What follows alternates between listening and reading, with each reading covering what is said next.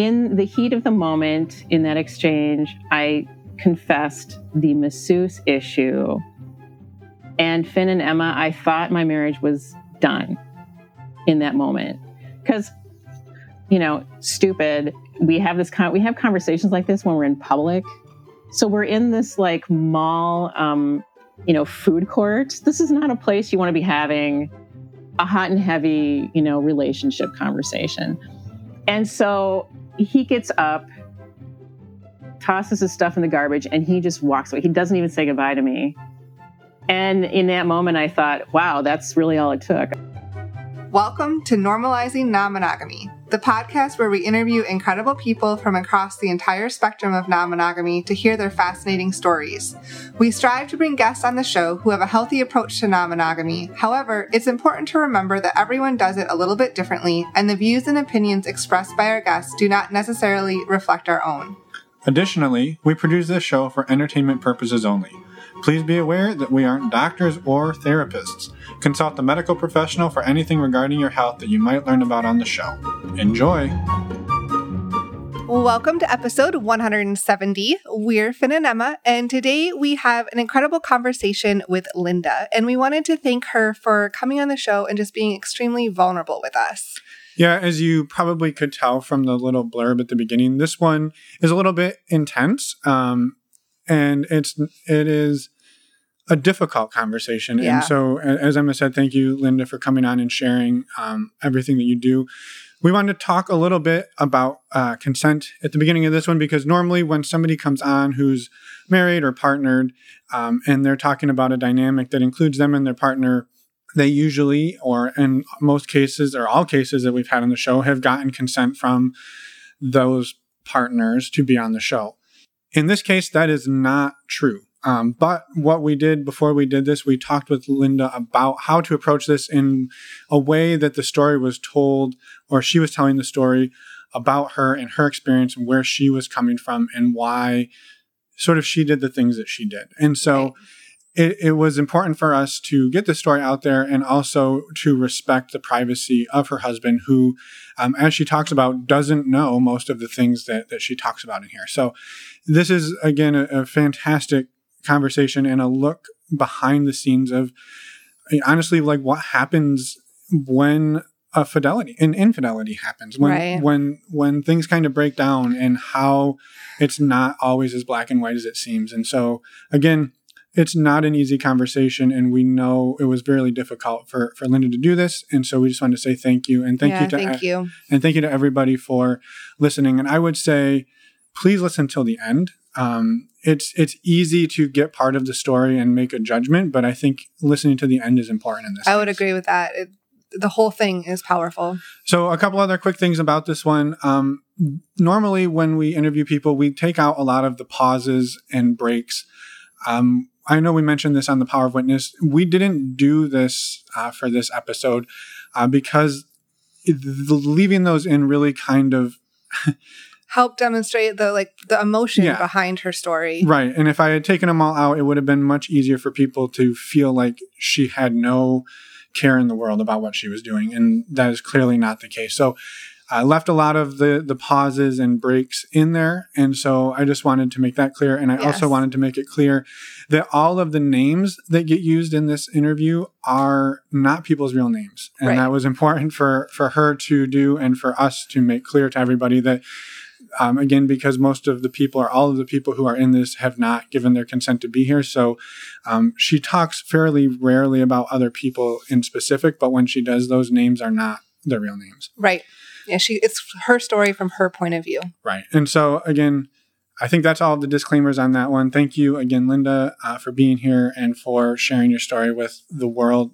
It's powerful, and it means a lot to us that you reached out to us to help get it out there. Yeah, and that you're willing to come do and have a really difficult conversation. Yeah. First up, a couple quick announcements as we usually do. Our next virtual meet and greet is Thursday, March 18th at 6 p.m. Pacific or 9 p.m. Eastern. If you haven't joined a meet and greet before, they're awesome. They're open to anyone. We basically get everyone in a big Zoom room and do some icebreaker questions, and then we use breakout rooms to give you a talking point and get to meet a bunch of people. And you're in the rooms for a few minutes, and then you come back and shuffle the rooms and go meet other people. They're $10 to join. If you want to sign up, go to our website, normalizingnonmonogamy.com, and click on the meet and greet tab. We'd love to have you join us. These are so much fun. And thank you to everyone who has joined in the past. Yeah, we broke a record last month. We did. We had over almost 40. 45 people. Yeah. So thank you to all of the awesome people who were there and made it a blast for us. Yes. The other announcements are, of course, thank you so much to our Patreon group. We have a wonderful community over on Patreon, and we'll talk more about it in the outro, but we just wanted to throw some quick dates out there. The first is the next not virtual meet and greet. Already did that. We already did that one. The next Q&A is March 24th. We do monthly Q&As, 2 of them, one in Pacific time and one in Eastern time. So these are done on Zoom, yes. And everybody gets together, and it's really just sort of a time for the community to come together and support each other, talk about anything going on in their lives that they might need help or support with. Yes. And then we also have women's calls and men's group calls. The women's call is tonight, March 3rd. If you miss it, we'll have another one in April. Don't worry. And the men's call is March 23rd. And if you want to join either of those or Patreon in general, we'd love to have you join us. You can go to our website, normalizingnonmonogamy.com, and click on the Patreon button to join. A quick note on the men's and women's groups. We know these aren't the best names. They're a little bit exclusive. That is not the intent. We have actually had non-binary people join the women's group and felt really welcomed. They sent us a really wonderful email afterwards saying that they just loved it. And so we're working on a rebrand for the names. Be patient with us. These groups are inclusive. Everybody in there is supportive and open-minded. So if you're looking for a community or a support system, the Patreon group is really good. The Q&As are amazing, and the men's and women's groups have been fantastic. Yeah, we also have a MeWe chat group too for everyone, just a chat platform that everyone can join, and that's a super supportive community as well. So please come join us. And thank you again to the 150 plus people who are part of the group. It is without a doubt the best part and our favorite part of this show. Yes. So thank 100%. You. And I think that's it. That's pretty much it. We would love to hear from anybody and everybody. If you want to reach out to us, send us some feedback. Let us know what you think of the show. Or perhaps you want to come on the show. You can send us an email. Head over to normalizingnonmonogamy.com. Click on the Contact Us button at the top. And you can either send us a voicemail or an email. And we respond to all of them. We do. Please reach out, and let's go talk to Linda. Welcome, Linda, to the show. We're super excited that you are here, and we're excited to learn a little bit more about you. We know a little bit, but not very much. So one of us kept asking questions during the prep talk, and I had to shut my mouth. So we're excited. Yeah, as Emma said, we're excited to have you. Do you mind introducing yourself for the listeners, please? Sure. My name is Linda, and I grew up in the Midwest. I actually was born in Hawaii, and my parents cruelly took me away from there when I was only 6 months old. But I grew up in a pretty conservative household, Catholic family, church every Sunday, regular confessions about all the terrible things I did to my sisters and whatnot. No, actually, I was pretty good. And so growing up, I think that the way I envisioned my adult life going was by the time I was, 25, I'd have 3 kids, a dog, a husband. I would be a stay-at-home mom. And that I was excited about that, because that's when you're growing up, that's just, you get your Barbie dolls and you start playing, house with them. And you're like, oh, look at how wonderful this will be. And, that's kind of, I didn't imagine anything more for myself. I did, however, know I wanted to go to college. And for whatever reason, by the way, I'm in my early 50s now. So this was happening. I was growing up in the 70s. I'm a 70s child, an 80s older child / adult. So that kind of thing was still very much, everyone, if you were a certain sex, you had a certain role that you envisioned yourself being in, and you didn't really question it. That's life. This is where I'm headed. How great, how wonderful. So, high school hit, and I had one of those dads who people joked about waiting at the door with a shotgun. Yep. Now, he did have a shotgun, but he never brandished it. He actually did own one, but figuratively speaking, I can remember freshman year in high school, I dated a guy that I knew in band. I was a freshman and he was a senior. Now, mind you, he was a minister's son. I know that doesn't necessarily mean anything, but at the time I thought it did. And he was very much a gentleman. But my dad was old school. He was like, I didn't know he was a senior. You know what he's thinking. You should just stay away from him. And I'm like, Dad, I have no idea what you're talking about. He's perfectly fine, nice guy. And then one day my dad catches me on the phone with him. This is like after picking me up from a football game where we had played marching band. And this guy's name was Eric, had his arm around me. And my dad had just been furious about that. I'm like, what? It was cold. He was just keeping me warm, The next week I'm on the phone with him, and my dad, because, we're back in the 70s. No, this would be the early 80s. The phone was attached to a spiral wire, attached to a unit attached to the wall. Okay. Yes. So, and then my dad picks up the other line because he's sneaky that way. So he ends up coming down, ripping the phone out of my hands and proceeding to dress this guy down. Like, what do you think you're doing? My daughter's a freshman and, I happen to know you're a senior. What do you think you're doing? Walking around with her and dating her. And it's like, we hadn't even gone on a date. We just hung out in band. It was like the most innocent, lame thing ever. So, needless to say, he broke up with me on the bus that next Monday. And for the rest of my high school life, I think the word got out. You know how the word gets out in smaller towns?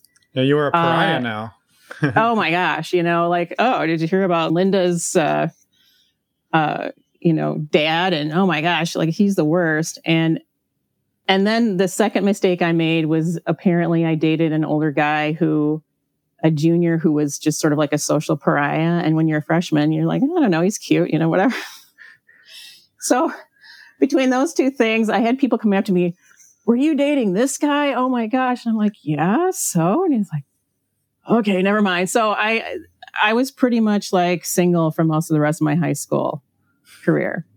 Fast forward into my college career, I was ready. It's like I was away from my parents finally.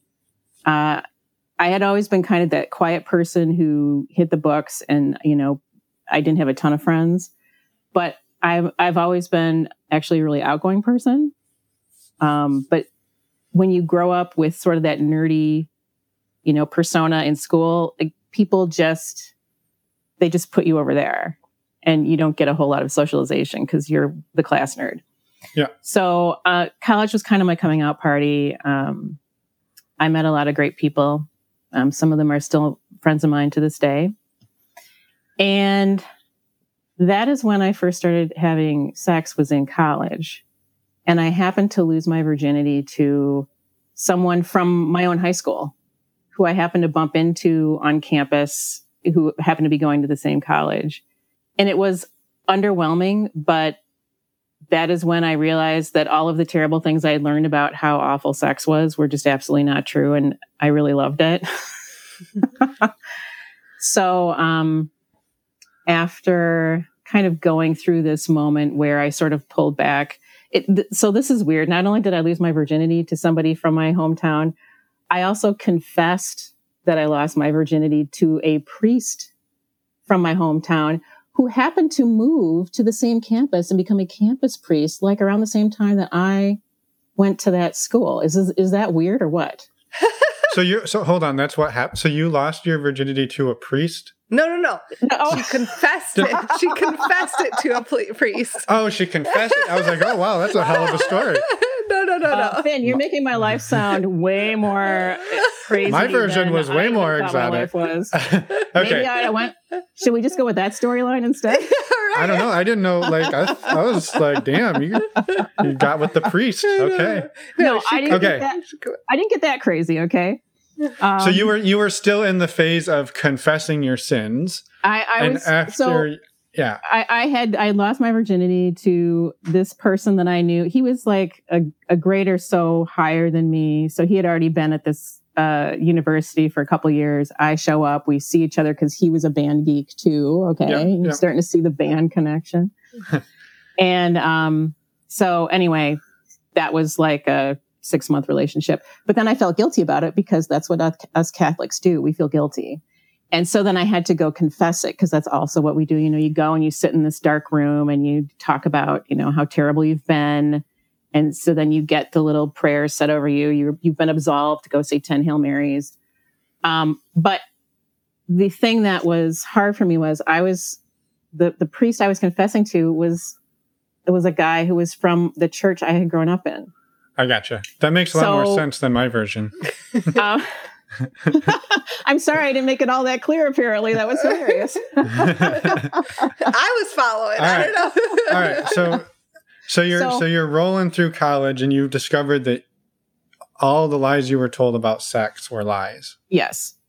So, you know, after I went through this phase where I had sort of pulled back and felt bad about it, because the priest was from my hometown, I had even more Catholic guilt than you could imagine that I would normally have if it were just some dude, because they're all dudes, who, you know, I'd never seen before and it was only going to see maybe here and there at one of the masses on campus. So I just stopped going to church because I couldn't face him after going through that. Do you know what I'm saying? Mm-hmm. And then after a while, my attitude became, you know what? F that. I don't even care if I don't go to church anymore. My parents aren't going to know because, you know, they're not here watching over me anymore. Thank God. So I decided to put my faith aside and go with sex instead. It seemed like a better religion to me. It was a lot more fun. Yeah, I'm not going to argue with that. No, I know that. It makes a lot of sense. Obviously, I didn't see sex as religion. I'm being a little goofy. But from there, let's just say I jumped off the cliff and I kept on free falling. I was like, you know, whoever seems like a great enough option, I'm hopping in bed with this person. Let's do it. Let's have some fun. There were regrets. Don't get me wrong. It's funny because some of my friends, we ended up sharing some of the same guys. So that was a really weird experience too. I went from, I'm not going to have sex until I'm married to, you know, comparing notes over, you know, a few different people that we ended up in this, you know, right, having in common. So yeah, college was definitely a coming out party for me. And at the time I thought to myself, well, this is great. I don't necessarily feel bad about this. I'm not going to go to church because otherwise I will feel bad about it. And I'll just keep rolling and, you know, see how things go. So then time moves on. I did have some long-term relationships in college. One in particular was like 2.5 years where I only had sex with that person. So I was still adhering to the sort of social norms of my day, which were never have sex with more than one person. And if you're going to date more than one person, only be having sex with one person. But I wasn't even dating more than one person at the same time. It's just that when I had my down periods, when I was between relationships, then I was mixing it up. I'm like, all right, who's out there? Oh, you over there. You're looking good. Let's, you know. So you're having fun. I was being a total floozy and I was enjoying it. And that's okay. I made my peace with that. No, you don't need to confess to us. Yeah, I know. Yeah, put on the collar. I feel like I was going to say, well, if I put on the collar, you're going to try to have sex with me if you know I'm a priest.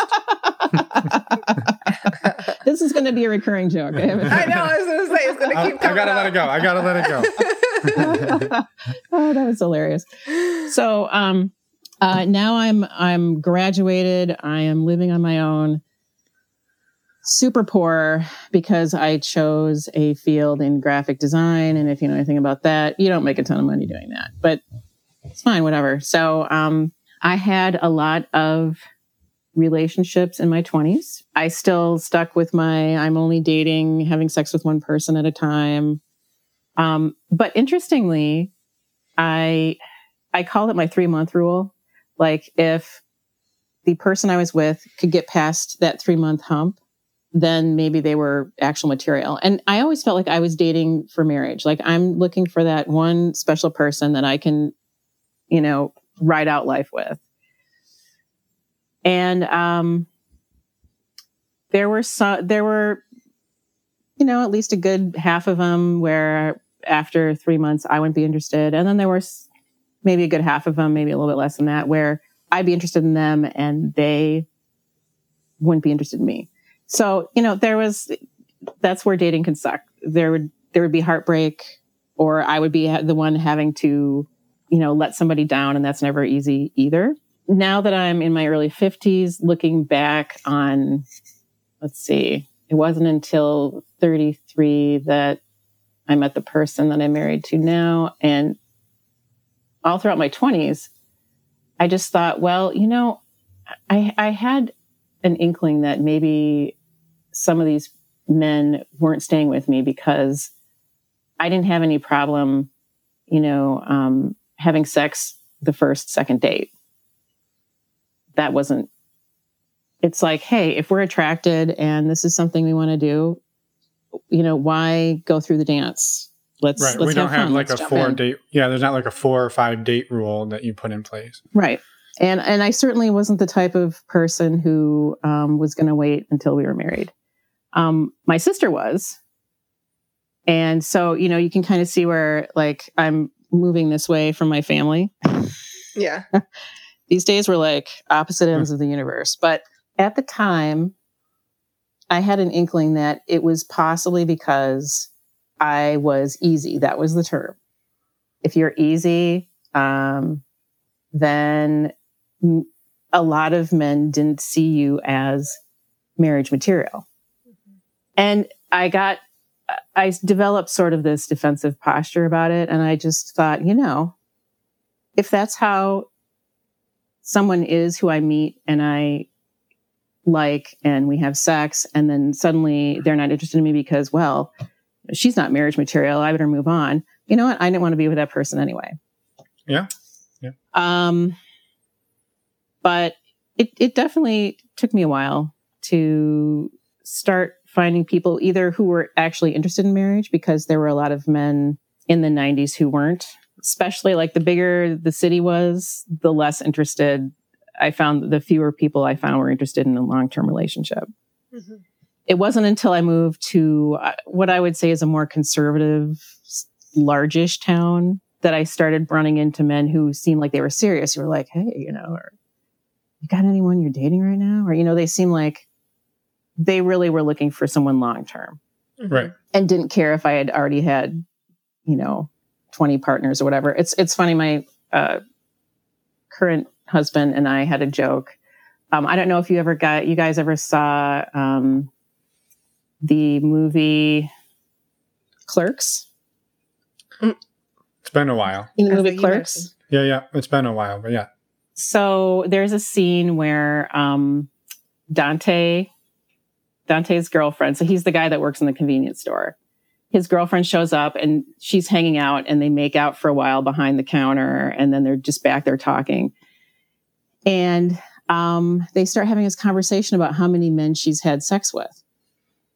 And she's like, well, she's kind of nervous about it. I don't know. Why do you want to know this? And he's like, well, I just told you how many women I was with. And I think it was like 4, And she's like, okay, fine. Well, 37. And he was like, what? What do you mean 37? He totally freaks out. Like he almost starts hyperventilating. And so my husband and I kind of had a moment like that. He didn't freak out nearly as much. But I think my number at the time was 35, so it was only 2 off of what hers was. So he just started joking that I'd been with 37, just as sort of like a callback to that movie. I'm like, yeah, whatever, fine, So I guess I look at that period of my life, pre-marriage, as that was my first stint with non-monogamy. Because if you want to define monogamy as the way that I grew up understanding monogamy is you have sex with one person ever, your entire life. And, to this day, my sister will probably tell you that she's only ever had sex with her husband. And I will never tell her how bad I feel for her about that. But so I kind of see that as my first, time period where I was non-monogamous. I was shopping around and seeing what was out there and, what I might be interested in. So then I got married. I had a wonderful son. Time went by and so once you have a baby, you're just not interested. Sex is like the furthest thing from your mind. You're trying to keep this little being who seems to be hungry and cranky 24/7 from complete meltdown. And, you just figure like, my job is keeping this little being alive and happy, at least for most of its waking hours. And then I get to have a little bit of time to eat, sleep, do laundry, and maybe take a shower every once in a while, somewhere in between there. And, I have a full-time job. And my husband and I were stupid enough to also buy 7. Well, at the time we didn't have 7, but over the years we ended up with 7 rental properties. So that was like a whole nother job, that stuff we had to pay attention to and do. So, you can imagine by the end of just about every day, we were both exhausted. And so it's sort of it becomes a tough time, I think, in a lot of couples' lives when you start a family. And that's something I really wanted to be, was a mom. That was like, as I got older and into my 30s, I just started telling guys up front, look, here's my deal. I want to be a mom. If you don't want to be a dad, that's fine. That's great. We can be friends, but I'm just going to have to move on because, baby clock's ticking. I don't have much more time. So sorry, So strangely, my husband, the person I'm with now, signed up for this because he really didn't think he wanted to be a dad. And so I do hear this story a lot of men who were reluctant dads or just didn't think they wanted to do it, but they loved the woman enough that they were like, okay, they signed up for it. And same case with him. He loves being a dad. And it's totally switched around for him now. But, our sex life absolutely stunk there for a while. And he was very understanding because he's like, you just popped a bowling ball out of your hoo-ha. So it's fine. Totally get it. But then the years started going by and my crazy libido that I used to have just still wasn't there. And so started asking more questions. Well, why isn't it still there? And I am such a workhorse and I'm such a giver and someone who's just willing to just like do whatever it takes to get shit done, that I didn't realize how much I was running myself ragged. Mm-hmm. So that was one part of the equation that I can now say, looking back, was part of the problem. I mean, when you're exhausted all the time, what do you expect, right? Yeah. You just can't like, hey, now I'm ready to have 2.5 hours of crazy sex. Let's go. It's like, it's just not there. When you just want to go to sleep. Yeah. And then after a while, I would say like by the time our son was 4 or 5 years old now and things still aren't, great or back the way they were, I started to realize, I don't think it's just all of that other stuff. I think also it's a little stale. It's you and me. It's always just you and me, same old stuff, day in and day out. And I kind of put an analogy to it and he probably didn't quite get it as well as he could have. But I'm really into swing dancing. I don't know if you guys have ever tried that. Yep, we have. Yeah, one of us even took dance lessons for our wedding. One of us. Well, one of us didn't need them. One of us did. Okay. And can you reveal which one of you needed them and which one didn't? I needed them. Yeah, you were a great sport. Yeah, and that's cool. That's cool you're willing to do it. It's funny. A lot of times, usually that's how it goes with most couples. It's the man who needs a little bit more sort of building up and, kind of getting the rhythm in the feet and everything. But so I started dancing back in the heyday of the late 90s when, the Gap ads were coming out with people flying through the air. And that's when I got into it and just loved it. And I've been doing it ever since. And one thing that you learn pretty quickly when you get into that subculture is you don't need to bring a partner. It's not expected. What is expected is that over time, you develop the ability to dance with lots of different people. And what you discover about that is that dancing with a lot of different people makes you a better dancer because, one lead. So I'm a follower, and we don't use male and female, guy, girl descriptions for dancers because sometimes guys like to be the follows. Sometimes women like to be the leads. But you just end up learning, some cool tricks from this lead. This lead over here kind of does the same 5 moves every time, but now you've got those down really well. So, there's always like something new waiting around the corner to learn, to experience, through dance. And I've always said dance is kind of like a whole nother way to communicate with somebody, because now you're communicating physically with another person and you're trying to listen to the rhythm of the music and be on the same beat and also communicate these things you want to do to kind of match what the song's doing. And it's just this amazing feeling when you get it right. So I was trying to explain to him at the time that all of these things were occurring to me. Maybe we need to open up our relationship, and maybe what's needed here is just a little bit more variety, for you and for me. And since he's an introvert and I'm an extrovert, for him, that just seemed like, I don't know, that seems like a lot of hassle and something I'm not really interested in, So I started doing some reading, the good old research time, right? Mm-hmm. And so this is a really oddball one that I don't think anyone has ever heard of, but this book happened to be on our bookshelf. It was a book that he had brought into the relationship and I had not heard of, but I saw it and I'm like, that's interesting. And it was done by Carl Sagan. Do you guys remember who he was? So his wife and his son, believe it or not, came out with this book called Mystery Dance.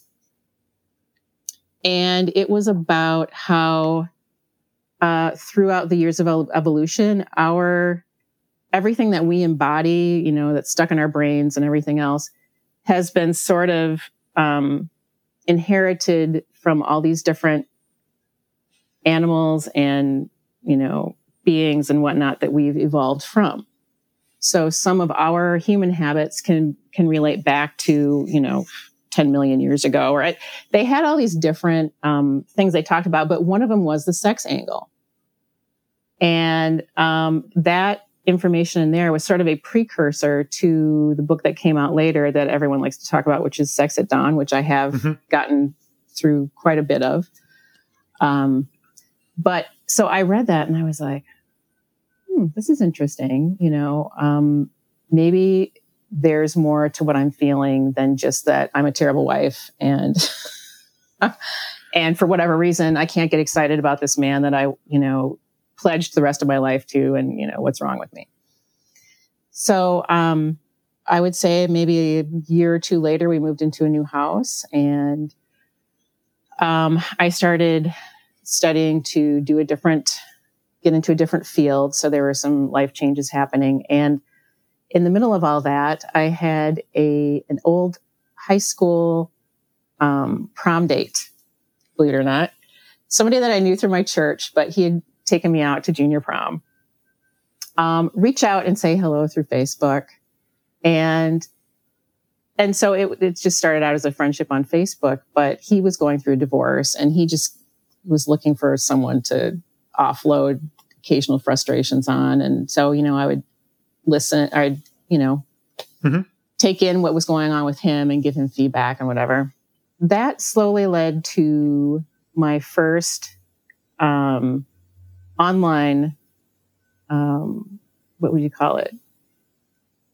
Online sex, I don't know, video sex experience. And I don't even remember where things were at with my married relationship at that point.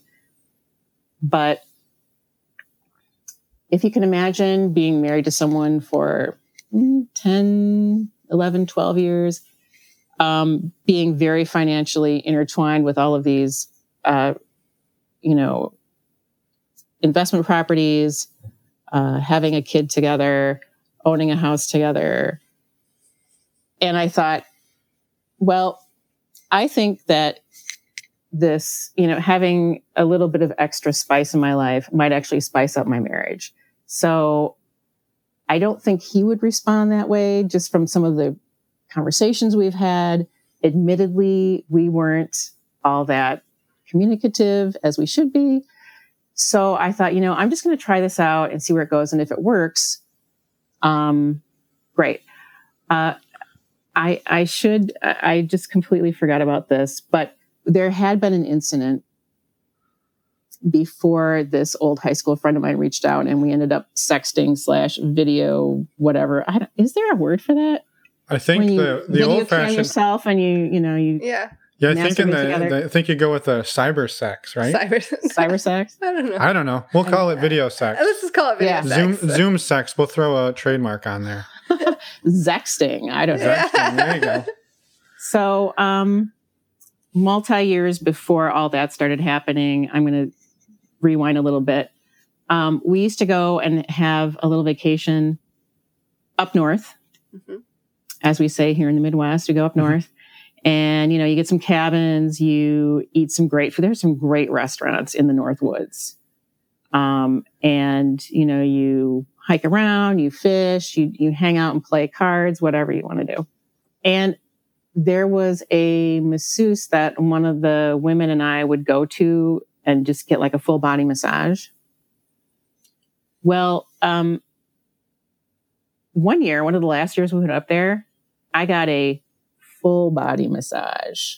Do you know what I'm saying? I think we got it. Yeah, no, I think we got it. Did I put any proper emphasis on that? Yes, you did. Yeah. And it was with my permission, but I didn't tell my husband about it. Okay.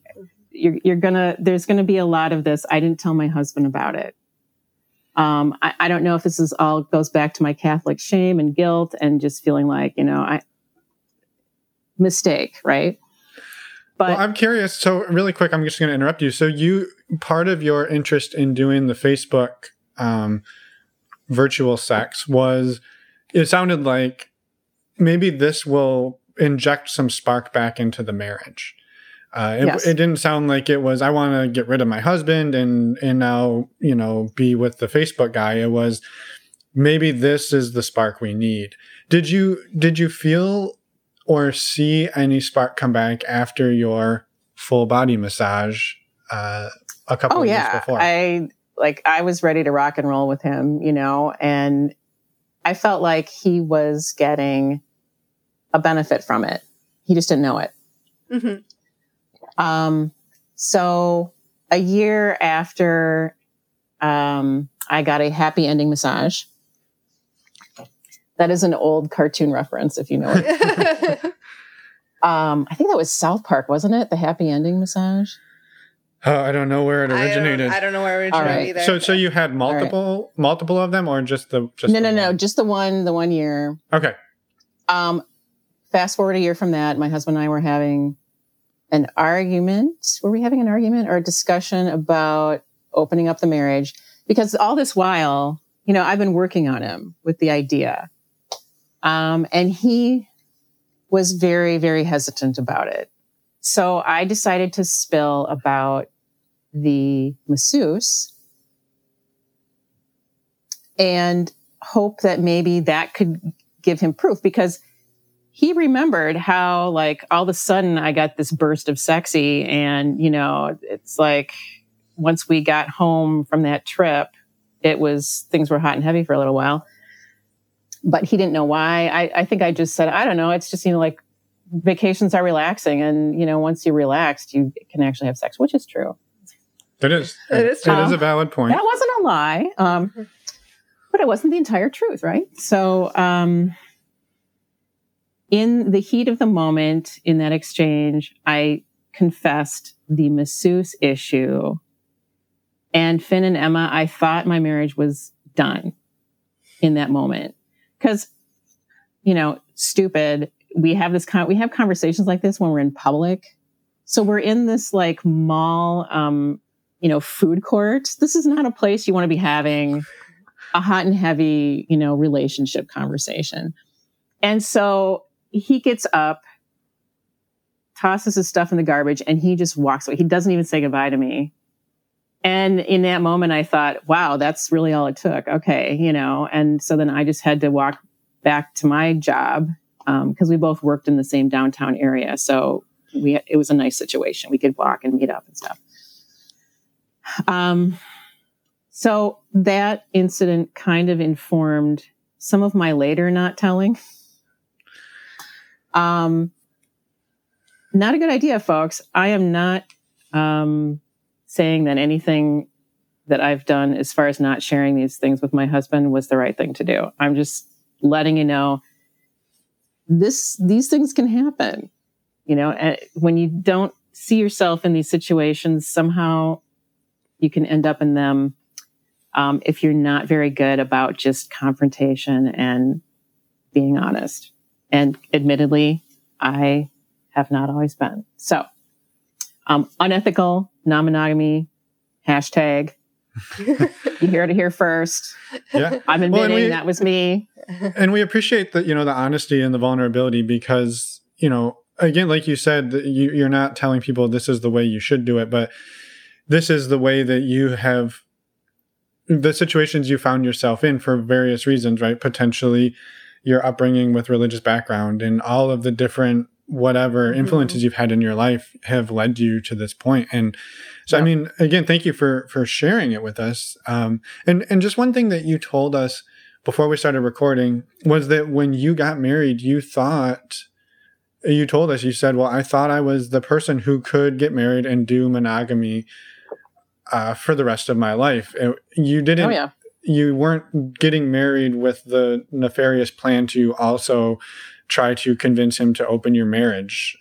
It sounds like really you had the sex drive, you and him had the connection and the spark up until right around when you had your kid. And that was sort of like the beginning of this sort of downturn that snowballed. Yeah. And, I've had time to think about it since then, and I can't even really blame my son for sexus interruptus, because even before that, things were starting to kind of cool off, Right. And I think that if my husband were here, he would admit that as well, because we have had discussions about that. It's kind of easy to look at having a child as sort of the big event, where then things sort of went downhill from. But it was already starting to cool off because we gave it like a couple years, even though, my biological clock was ticking. He wanted like at least a couple years of us just being us before we became more of us. So right. That makes sense. Yeah. So, moving on from there, I really, at this point, was going into the idea of non-monogamy with the thought that this was going to improve my marriage. Mm-hmm. And whenever I saw an opportunity, I wouldn't necessarily be telling my husband everything that was going on with me in my, my vexting. my video sexing that was happening with someone, halfway across the country, by the way, who's lived nowhere near me, which was helpful for not getting physical.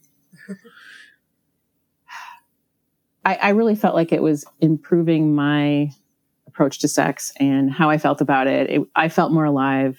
I know you've heard this from other people who discovered it for the first time, and I felt sexier because, wow, someone who isn't contractually obligated to tell me I look good in this dress, or I look, is telling me I look good and thinks I'm sexy. That seemed like really exciting. Mm-hmm. So that just kind of helps improve your overall, approach to sex and how you feel about it. And I feel like he was benefiting from that. But at the same time, I was trying to bring him along and in hopes that at some point he'd say, yeah, let's just try it. And so that did happen, but it was, it had a lot of rules. And I know we hear this from... Yeah, you had started exploring non-monogamy together at some point. Yes. That's it, yeah. Well, and so, sorry to keep interrupting you. Yeah, no, that's okay. No, so you had the Facebook incident. Did you ultimately, you said that your husband was benefiting from this and that it sounds like it created a little more spark. Did you ultimately share what was leading to that as part of your strategy of getting to where you want to open, or where he was willing to try exploring it? Yeah, so I didn't, because whenever I'd bring up the subject, he still wasn't really interested. Mm-hmm. And I felt at the time, it's like, well, this is sort of just an online, fun little thing that I'm doing with someone. It's not, I don't see him in person. It's not that big of a deal, right? So getting to the point where my husband and I did decide to try it, leading up to that, I actually brought more partners on board. Because remember my analogy of swing dancing? Mm-hmm. Yes. Okay. It's not to say that things were getting stale. Video with the Facebook guy. I still don't know what to say about that. Having video fun with my friend halfway across the States. But, he had a life. He had kids that were still in school. And I wasn't getting enough from him.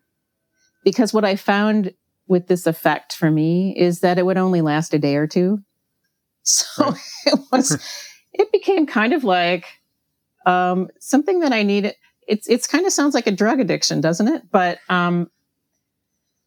it was that's just, how my body reacted to it. And I was becoming a bit of a pest for him, and I didn't want to be a pest.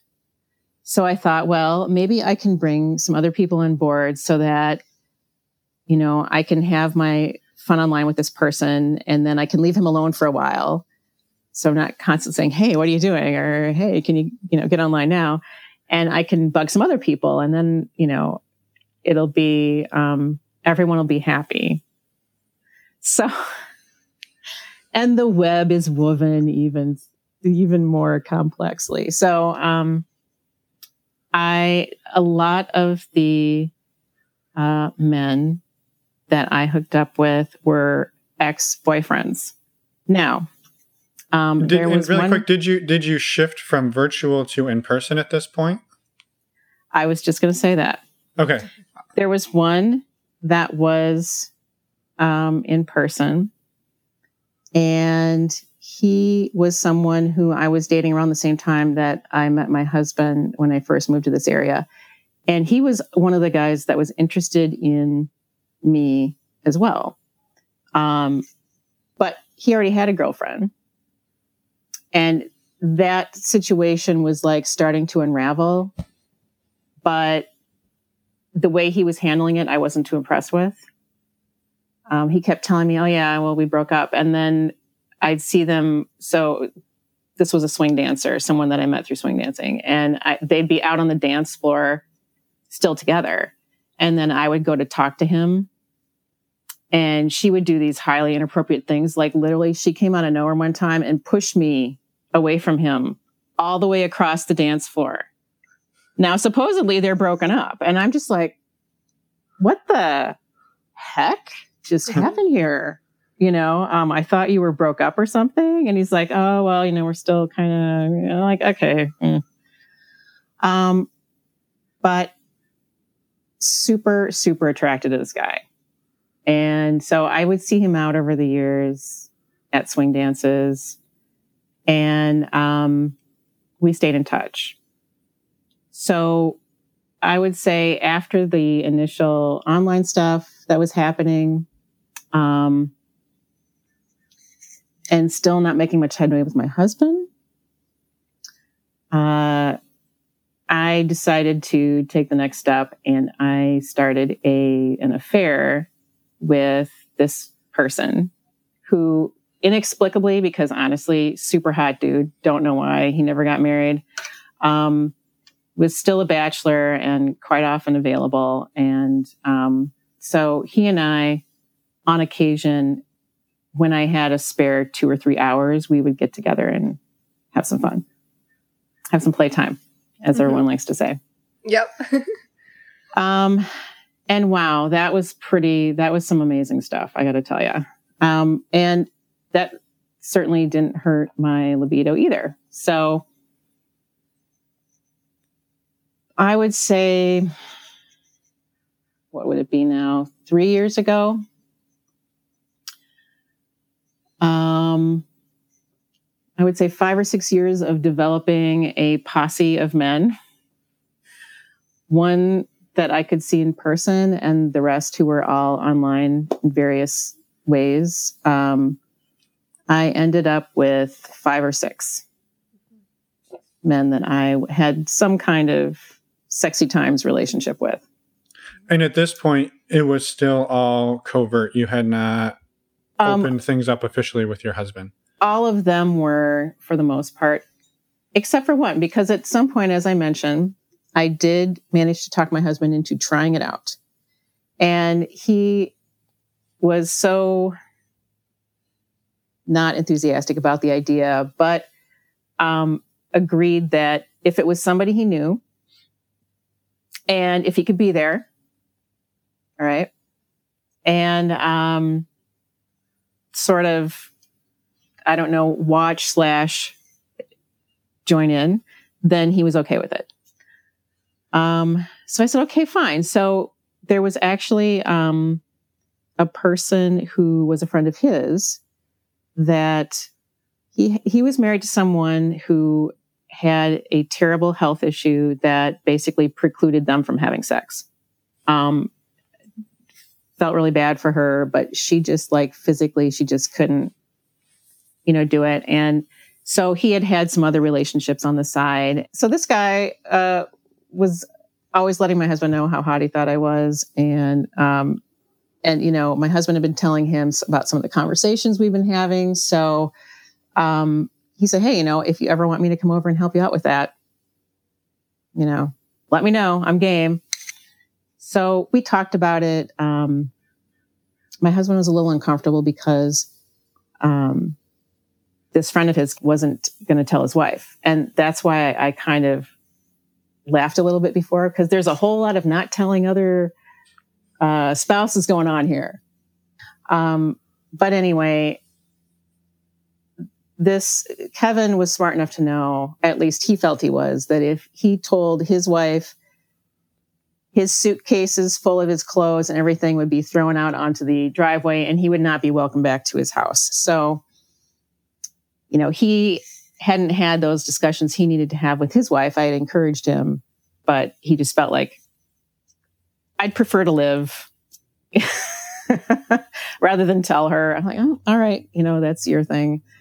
And for a couple years, nothing happened as far as us bringing Kevin in, because my husband and I felt like he should probably tell her, and we shouldn't do something with him unless he does.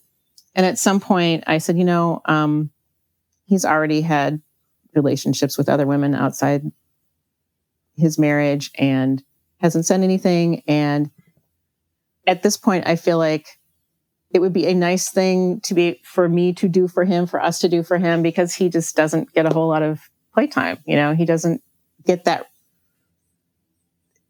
release this is where I'm going to take a quick break and say that my view on sex for humans is that we all need food. We all need shelter. We all need spiritual things in our lives. And one of those spiritual things in my mind is sex. And I feel like if someone is deprived from that through no fault of their own, circumstances that they're in, but they're very much in need, I will reach out and offer to have, some playtime with them, or, whatever it is they're looking for, as a way to make sure that they've still got that balance in their life and they're not missing that big piece of it.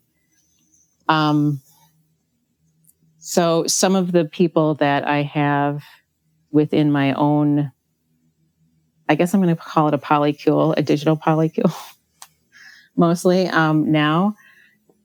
Some of them I'm not necessarily attracted to myself, but I feel that I am needed by them and they are a good friend of mine and I want to do something for them. So it's not just all about me. There's a huge, what would the word be when you want to do things for other people? It's not a charity, but I was going to say gift, but yeah. But there's a word, and I'm searching for it, but I can't think of it right now. Yeah. So this is how I felt about his friend. I can't say I was attracted to him, but I was just like, he can help us out because we're trying out this new thing that you're nervous about. We can help him out. Let's do it. So we made it happen finally, and it didn't go well for my husband because it felt awkward for him. This was somebody that was, a good pal of his. And he said, I felt like there wasn't any way for me to sort of slot into what was going on between you and Kevin. And I had tried, like, hey, let's try this. And, but I just don't think his heart was into it, honestly. And that to me, told me was more revealing for me than I think it was even for him. And it made me realize, I just don't think this is his thing. And that was very sad for me because it was really very much starting to feel like it was my thing. Right. And so that was probably about 3 years ago now. And so my husband and this other person continued to be friends. But I think for my husband, there's a little bit of awkwardness there. Mm-hmm. And, you never want there to be awkwardness in these situations, right? And especially if you pick a friend, someone who you're going to see on and off fairly often, it's an unfortunate side effect of when you try these things out and they don't work out so well. Mm-hmm. So I think we tried one other time and kind of similar results.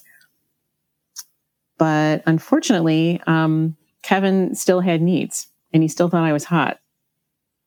And I still had my own needs. So he and I got together a couple more times without my husband knowing.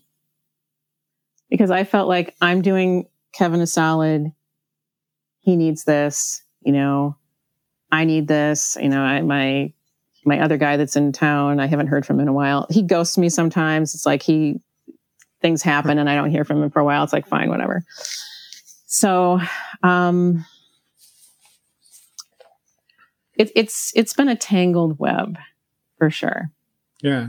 And it was a lot for me to try and keep track of, but at the same time, it gave me a lot too. Right. It gave me a lot of sexual energy that I wouldn't have had otherwise. And right. My husband claims because at one point in our marriage, we had a disagreement over how much sex we were having. So I'm not kidding you. he started keeping a spreadsheet. And once some of this came out, he only knows about, he doesn't know that Kevin and I saw each other a couple more times. Sadly, Kevin has passed away, so he's out of the picture now. But 2 years ago, I was caught with someone who is a little bit further afield from where I live, about an hour drive, also an ex-boyfriend. But that's what started our path towards divorce. So we will be divorced sometime in 2021. He only knows about the person that's an hour away and his sanctioned time with myself and Kevin, that he was there. He doesn't know about all of my online activity. He doesn't know about some of the in-person time I've had with some people here in this area. So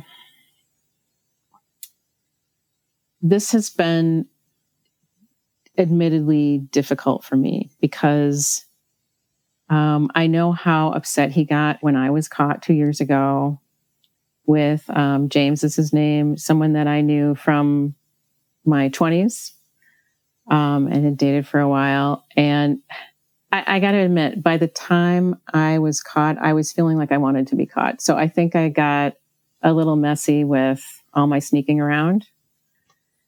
And James and I had been sort of communicating via email as to when I was going to be getting down there, where I was going to meet him. And because we all have shared computers here at my house, my husband had picked up my laptop, and he had, for whatever reason, I had left it open on my email, at least that he claims. I think he was kind of... We know all of each other's passwords, so I kind of think he was just diving in there, but whatever. So it's hard to get mad at this point, right? I know. I was a perpetrator, so fine. So he found the emails and saw what was going on. So when I had gotten down there, all of a sudden I started getting these super mean, nasty texts from him and mentioning James. And he didn't, I don't even know if he knew who, I was telling him I was going down to see James, but I had a different story for it. And then when he saw these emails, he knew what the real story was. So that's how it went. Yeah. So,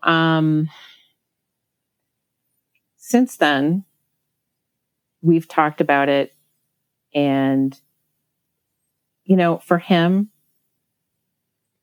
the huge hurt for all of this has been that, I wasn't being honest. And, why couldn't I be honest with him? And everything that I've explained to you, and I don't know that I explained it all that well, but everything I've explained to you up at this point, I explained to him, leaving out all the other men on my list. But just explaining to him the why behind it. And he's much more dogmatic and traditional in how he views relationships. And I said to him, I apologized multiple times. I let him know, you're absolutely right. I should have been telling the truth to you about, what was going on with James, previous time that we were together, because he and I had just gotten started. There was only like a couple times we were together. And I said, it's just, what it came down to for me was, I said I was doing it as much for myself as for our sex life, and feeling like it was improving it for me and therefore for you. And he said, well, I don't think that's true, because I've got my spreadsheet here, and what it shows is that it didn't ramp up after all that started. And I'm like, well, believe it or not, it does actually work for me. And I know that your spreadsheet isn't showing that, but I'm sorry, I can't change what's on the spreadsheet. So that was difficult. I'm surprised. And he's told me since then, he's surprised that he didn't just throw me out of the house that night, because that's how angry he was. Legally he couldn't have done it, but putting all that aside, that's how upset he was. So where I'm at now is we've talked about all of that to the point where we understand that whole incident was the catalyst, but it's not the reason we're getting divorced. The reason is much bigger than that. It involves a lot of, relationship issues that we thought we were dealing with, but we weren't. And so non-monogamy is not necessarily to blame here, but it is what finally made me realize I probably shouldn't still be in this relationship. I had plenty of indications, but when you get married and you kind of come from this very traditional background, very religious, you think to yourself, well, this is the person that I said I was going to do this with. I made a promise. I have to keep it, even if I'm not keeping it very well. And you just feel like, there's probably other men out there, but they probably have flaws too. So I might as well just stick with this person and try to keep making it work and try to keep talking to him about opening things up and try to deal with all the other issues that we have. And, at some point, he and I had always promised ourselves when we first met, if our relationship needs to be at least 51% good, 49% bad. If it ever flips to being at least 51% bad, 49% good, or even more bad and less good, then we have to call it quits.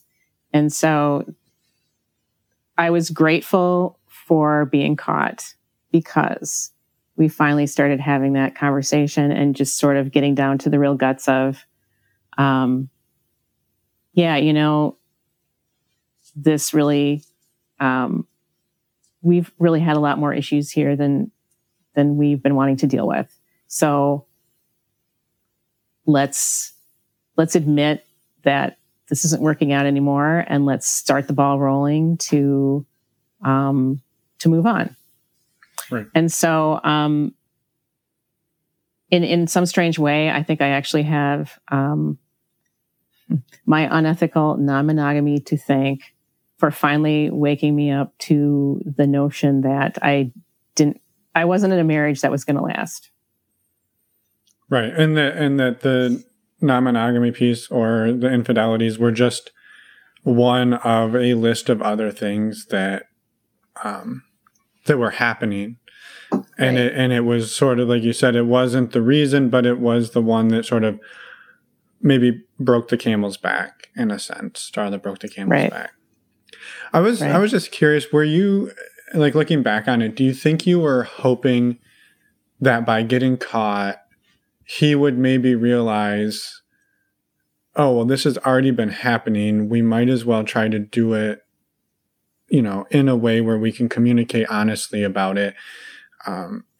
Were you almost, I don't want to say like trying to force him into it by saying like, well, look, we're already doing it. So we can either stay together and keep doing it, or we can be apart and I'm going to keep doing it. So it was sort of like almost like an ultimatum in a sense. No, it wasn't that at all. How long have you two been together? 15 years. Wow, that's actually, congratulations. That's quite a long time. In today's marriage time, Yes. Sure. But we've basically had an open relationship since roughly the first year, or at least had the conversations about it. Yeah. Yeah. Not that that's the reason, but I thought it was relevant. Yeah, so in other words, very different type of relationship from the one that I've lived through. Yes. So yes, we'll put that in there. But the reason I ask that is because quite often, and I hear this from a lot of women I know who are in more conventional relationships, you get to a point where you really don't care.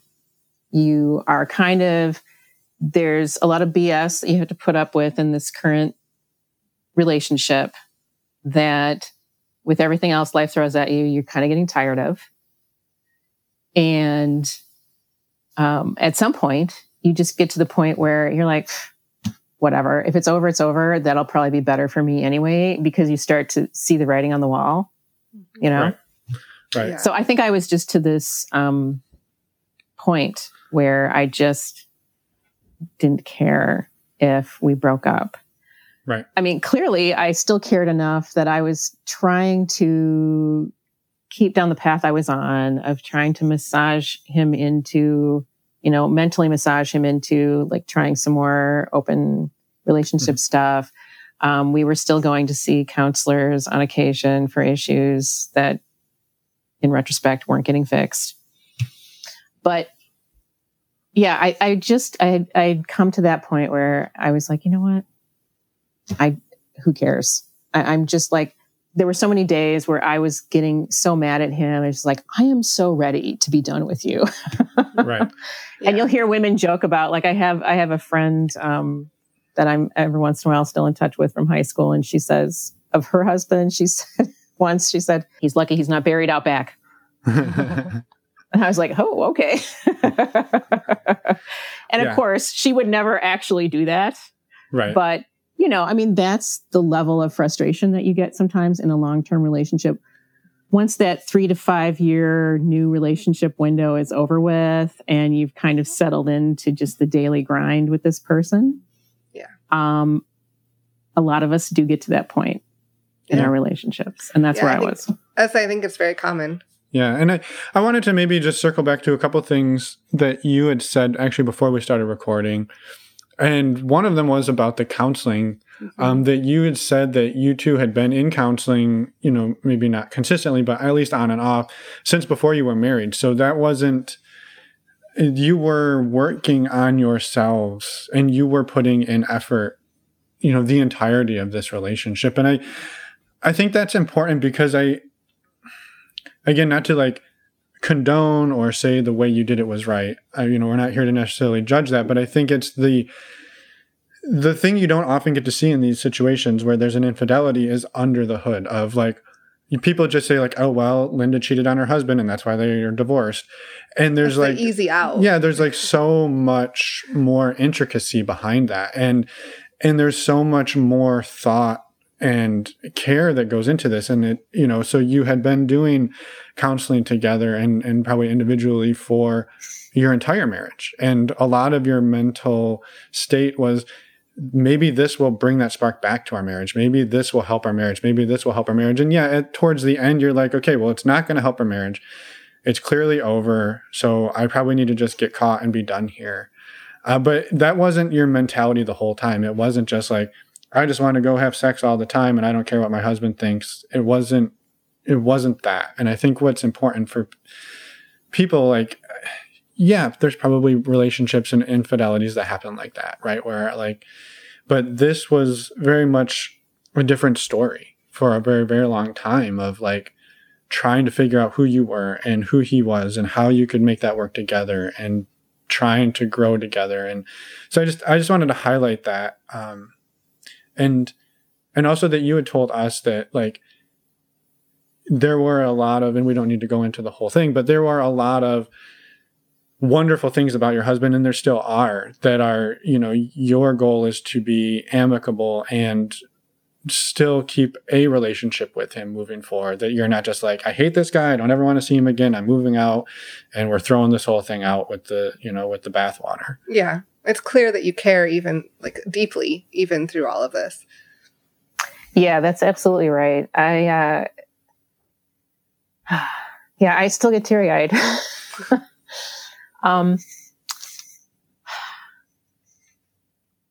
It's a big deal when you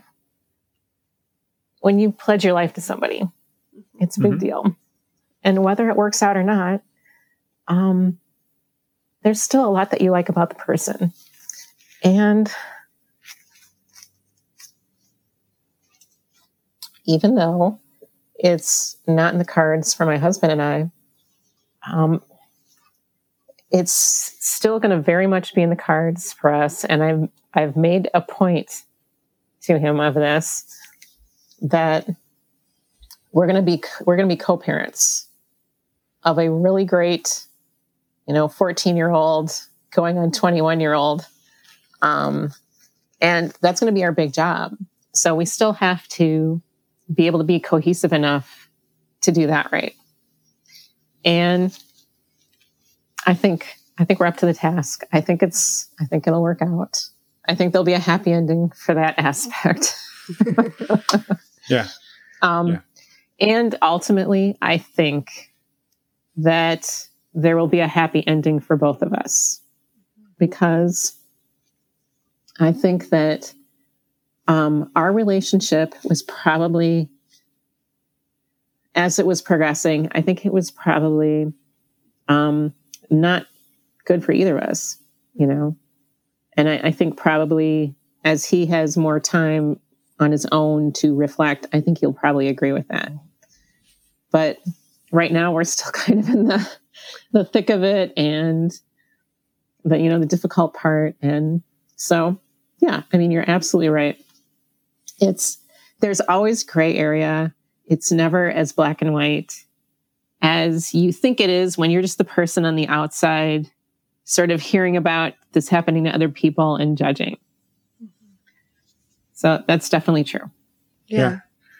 When it gets back to that, we always bring up Dan Savage too, but that every relationship, just because it ends, doesn't mean it was a complete failure. It's like there's still so many beautiful things, I'm sure, in your relationship.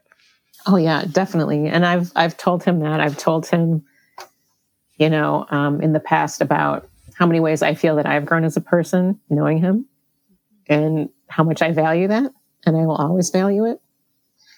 And he's funny. He has a really hard time with that stuff.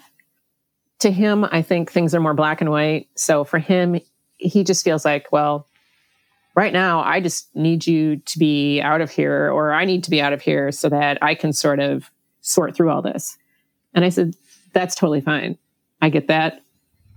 I said, but please, at least focus on our son. And for his sake, understand that you and I are still going to have to work together, for him. And so he gets that, and he's been good about that. And I think as time goes on, I'm hoping that he's going to become a better person too. Just like I feel I've grown a lot through my mistakes, and also through all of the positive things that we've had throughout the years. Yeah. So that's how I'm looking at it. Yes. Yeah. And we really appreciate you coming on, Linda, and the vulnerability and sharing a very difficult story. And I think one other thing I wanted to maybe touch on was the, his friend whose wife was not, basically physically not able to have sex. And I think, that is a situation that is incredibly difficult. And again, not to condone what he did, right? His infidelities with her, but there was, and again, I don't know this person, but my guess is there was a part of him that felt, well, this is something that I need, and by doing this, I can keep the other 98% of our marriage good. And if what us having a wonderful marriage means is that there's this part of me that I hide, or this thing that I do with somebody else, it's unfortunate that thing was sex, right? If it was well, she loves everything, but she hates playing Scrabble, and I just need to play Scrabble once a week, and you went and played Scrabble with somebody else, you'd be like, okay, well, that's fine. You go play Scrabble with them. But because the thing was sex, it's now a problem. And I think what's really hard in that position is, again, I don't think he was this type of person who was like, well, I just need to go have sex with anybody who'll have sex with me. It was like probably a lot of, how do I save my marriage and keep my wife and me and our family happy, while also there's things that I need to feel fulfilled in my life. And that's a really, really hard place to be. So I feel bad for both of them in that situation, because it was neither of their fault. Yeah. And Kevin and I used to, we kind of had that view on it. And he was a good confidant, because we were kind of on the same page there, and we kind of understood each other on that level. So it's sad that he is gone. Mm-hmm. Yeah. But anyway, I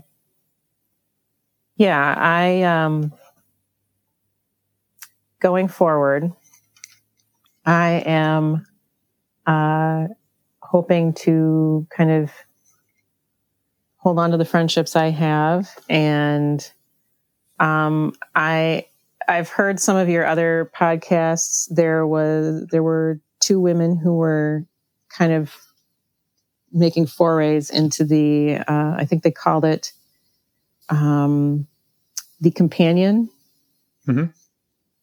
business, if you will. Sure. Mm-hmm. Yeah. And that had actually been an idea that I've had bumping around for a while, because I don't know if either of you two are into sci-fi. Not too much. But go ahead. Not too much. So there's this really great sci-fi series called Firefly. Mm-hmm. Oh yeah, we've heard of it. We haven't watched it. It was short-lived, unfortunately. So you heard of Buffy the Vampire Slayer? Mm-hmm. Yes. It was Joss Whedon's foray into sci-fi.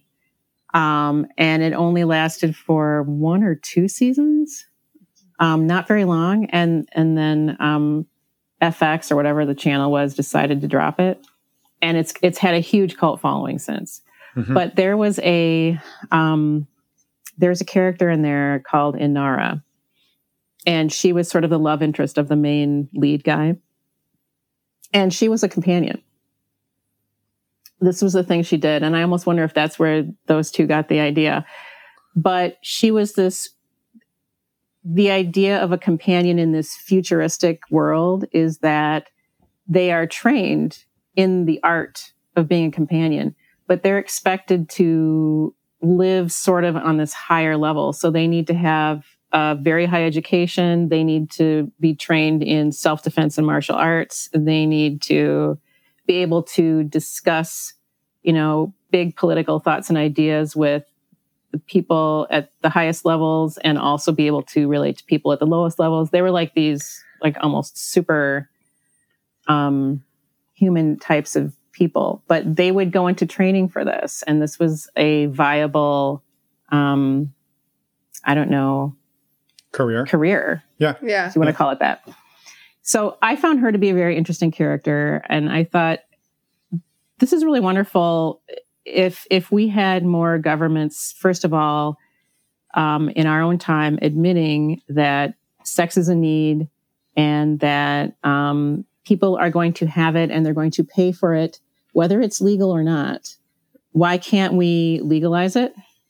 And why can't we make it an honored profession, something that is providing a need that people have that is, in my mind, a fundamental need for life, Right. So that's kind of how I approach the friendships that I have now.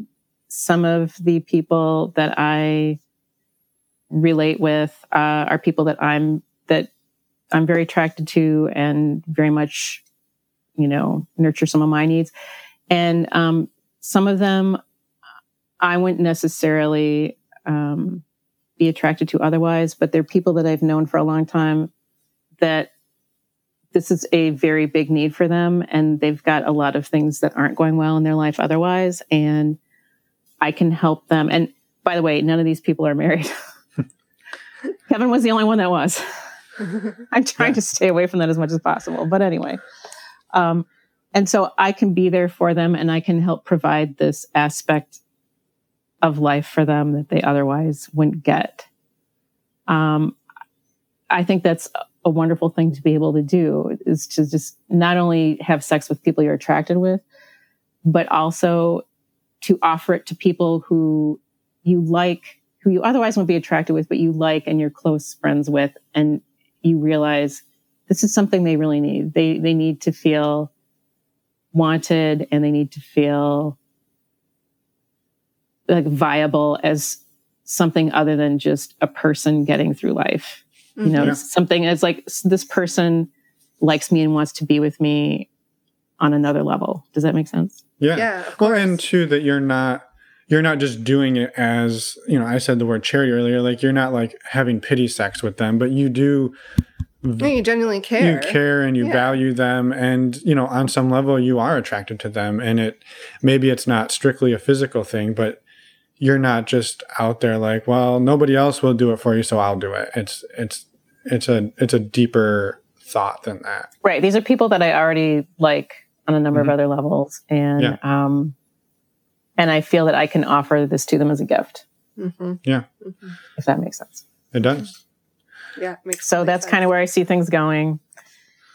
And probably it sounds like, and you kind of touch on this, also having, you know, whether they're deeper or sexual relationships with people that you are also attracted to. And it sounds like the goal would then be probably to shift into the more ethical realm moving forward. So where you don't have to hide it, right?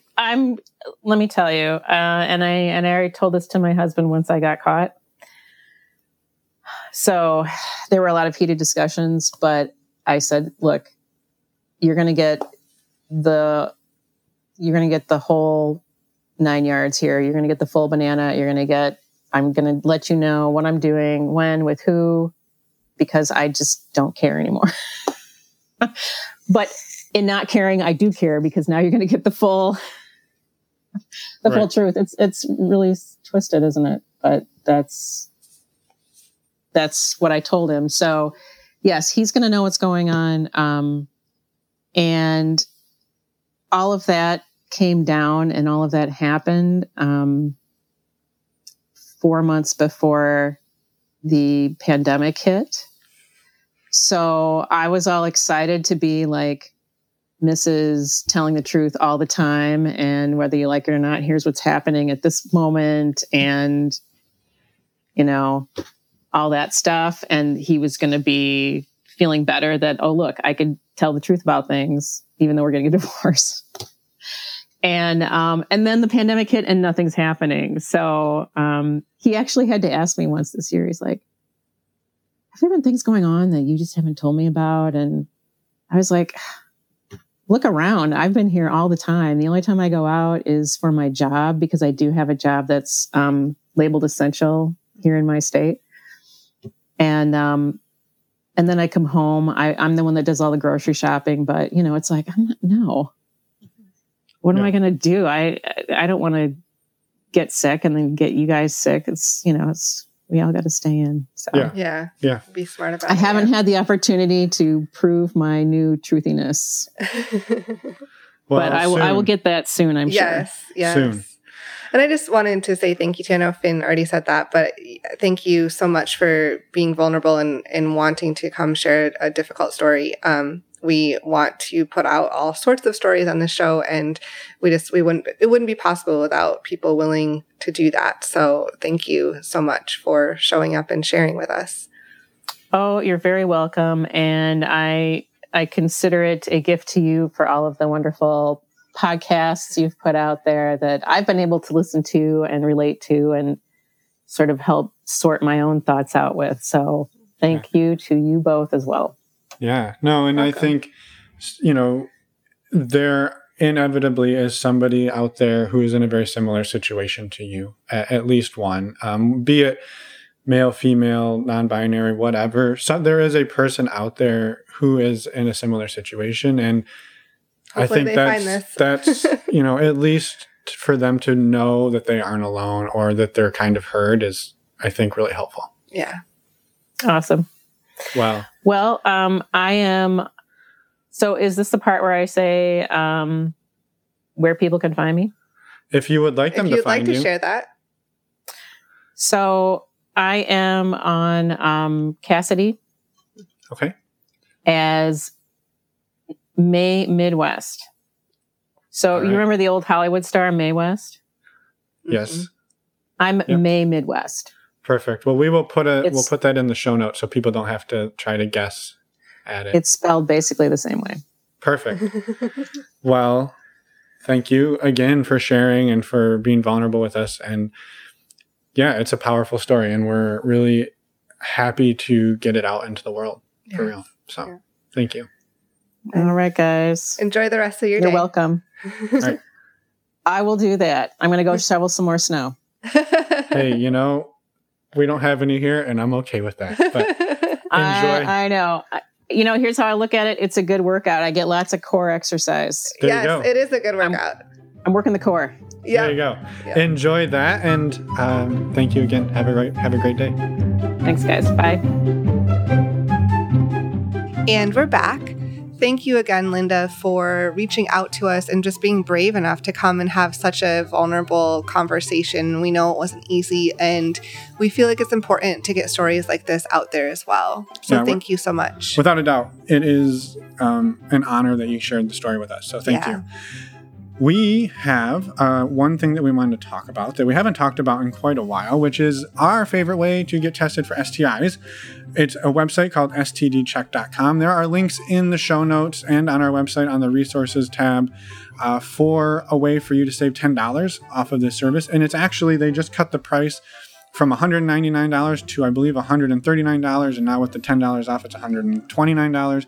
Anyway, for a for a 10 test panel. Anyway, it's the service that we use. It's amazing. You go to like a LabCorp or Quest after signing up online. It's totally anonymous. You show up, you give them all the things they need, which are blood and pee. And then you get your results in like 24 to 48 hours on your phone. And it's fantastic. We've been using it for years, and we're super excited that they dropped the price and they're making it more accessible to everybody. So we stand behind this one. We love it. We use it. And if you're starting to go back out in the world, maybe you got vaccinated and you're got your little pod and you're growing it because everybody's vaccinated, thank you for being safe out there. But take a look at STD Check. It's fantastic, and it's a great way to get tested. Yes, it is. And the other quick thing we just wanted to circle back and mention in the outro again is the Patreon community. This is an amazing community. We have over 150 people as part of it, and it's just, we couldn't thank you all enough for being part of the group. It's just such a supportive and collaborative environment. We have a Q&A coming up at the end of March 24th, and then we have the women's and men's group calls on the women's call on March 3rd and the men's group call on March 23rd, and there will be more calls in April. So if this piques your interest at all, we'd love to have you join us. You can go to our website, normalizingnonmonogamy.com, click on the Patreon button. And I just want to say one other thing about the STD testing. Yes. Using those links actually supports the show financially. We get really good call to say that. Yeah, we get an affiliate sort of kickback from it, but again, anything that we mention on the show, we use or love ourselves, and so this is no exception. Truly is the best way to get tested as far as we're concerned. Yes. So thank you in advance for using those links, for supporting the show, and for just being an amazing human. We're assuming. We're assuming. All of our listeners are amazing. Especially if you're this far into the outro. Yeah, you've made it a long way. you get a cookie. Next week, we have a beautiful interview with Pearl. So stay tuned for that normal Wednesday episode. And I think that's it. Yeah. Bye, everyone. Thanks for listening.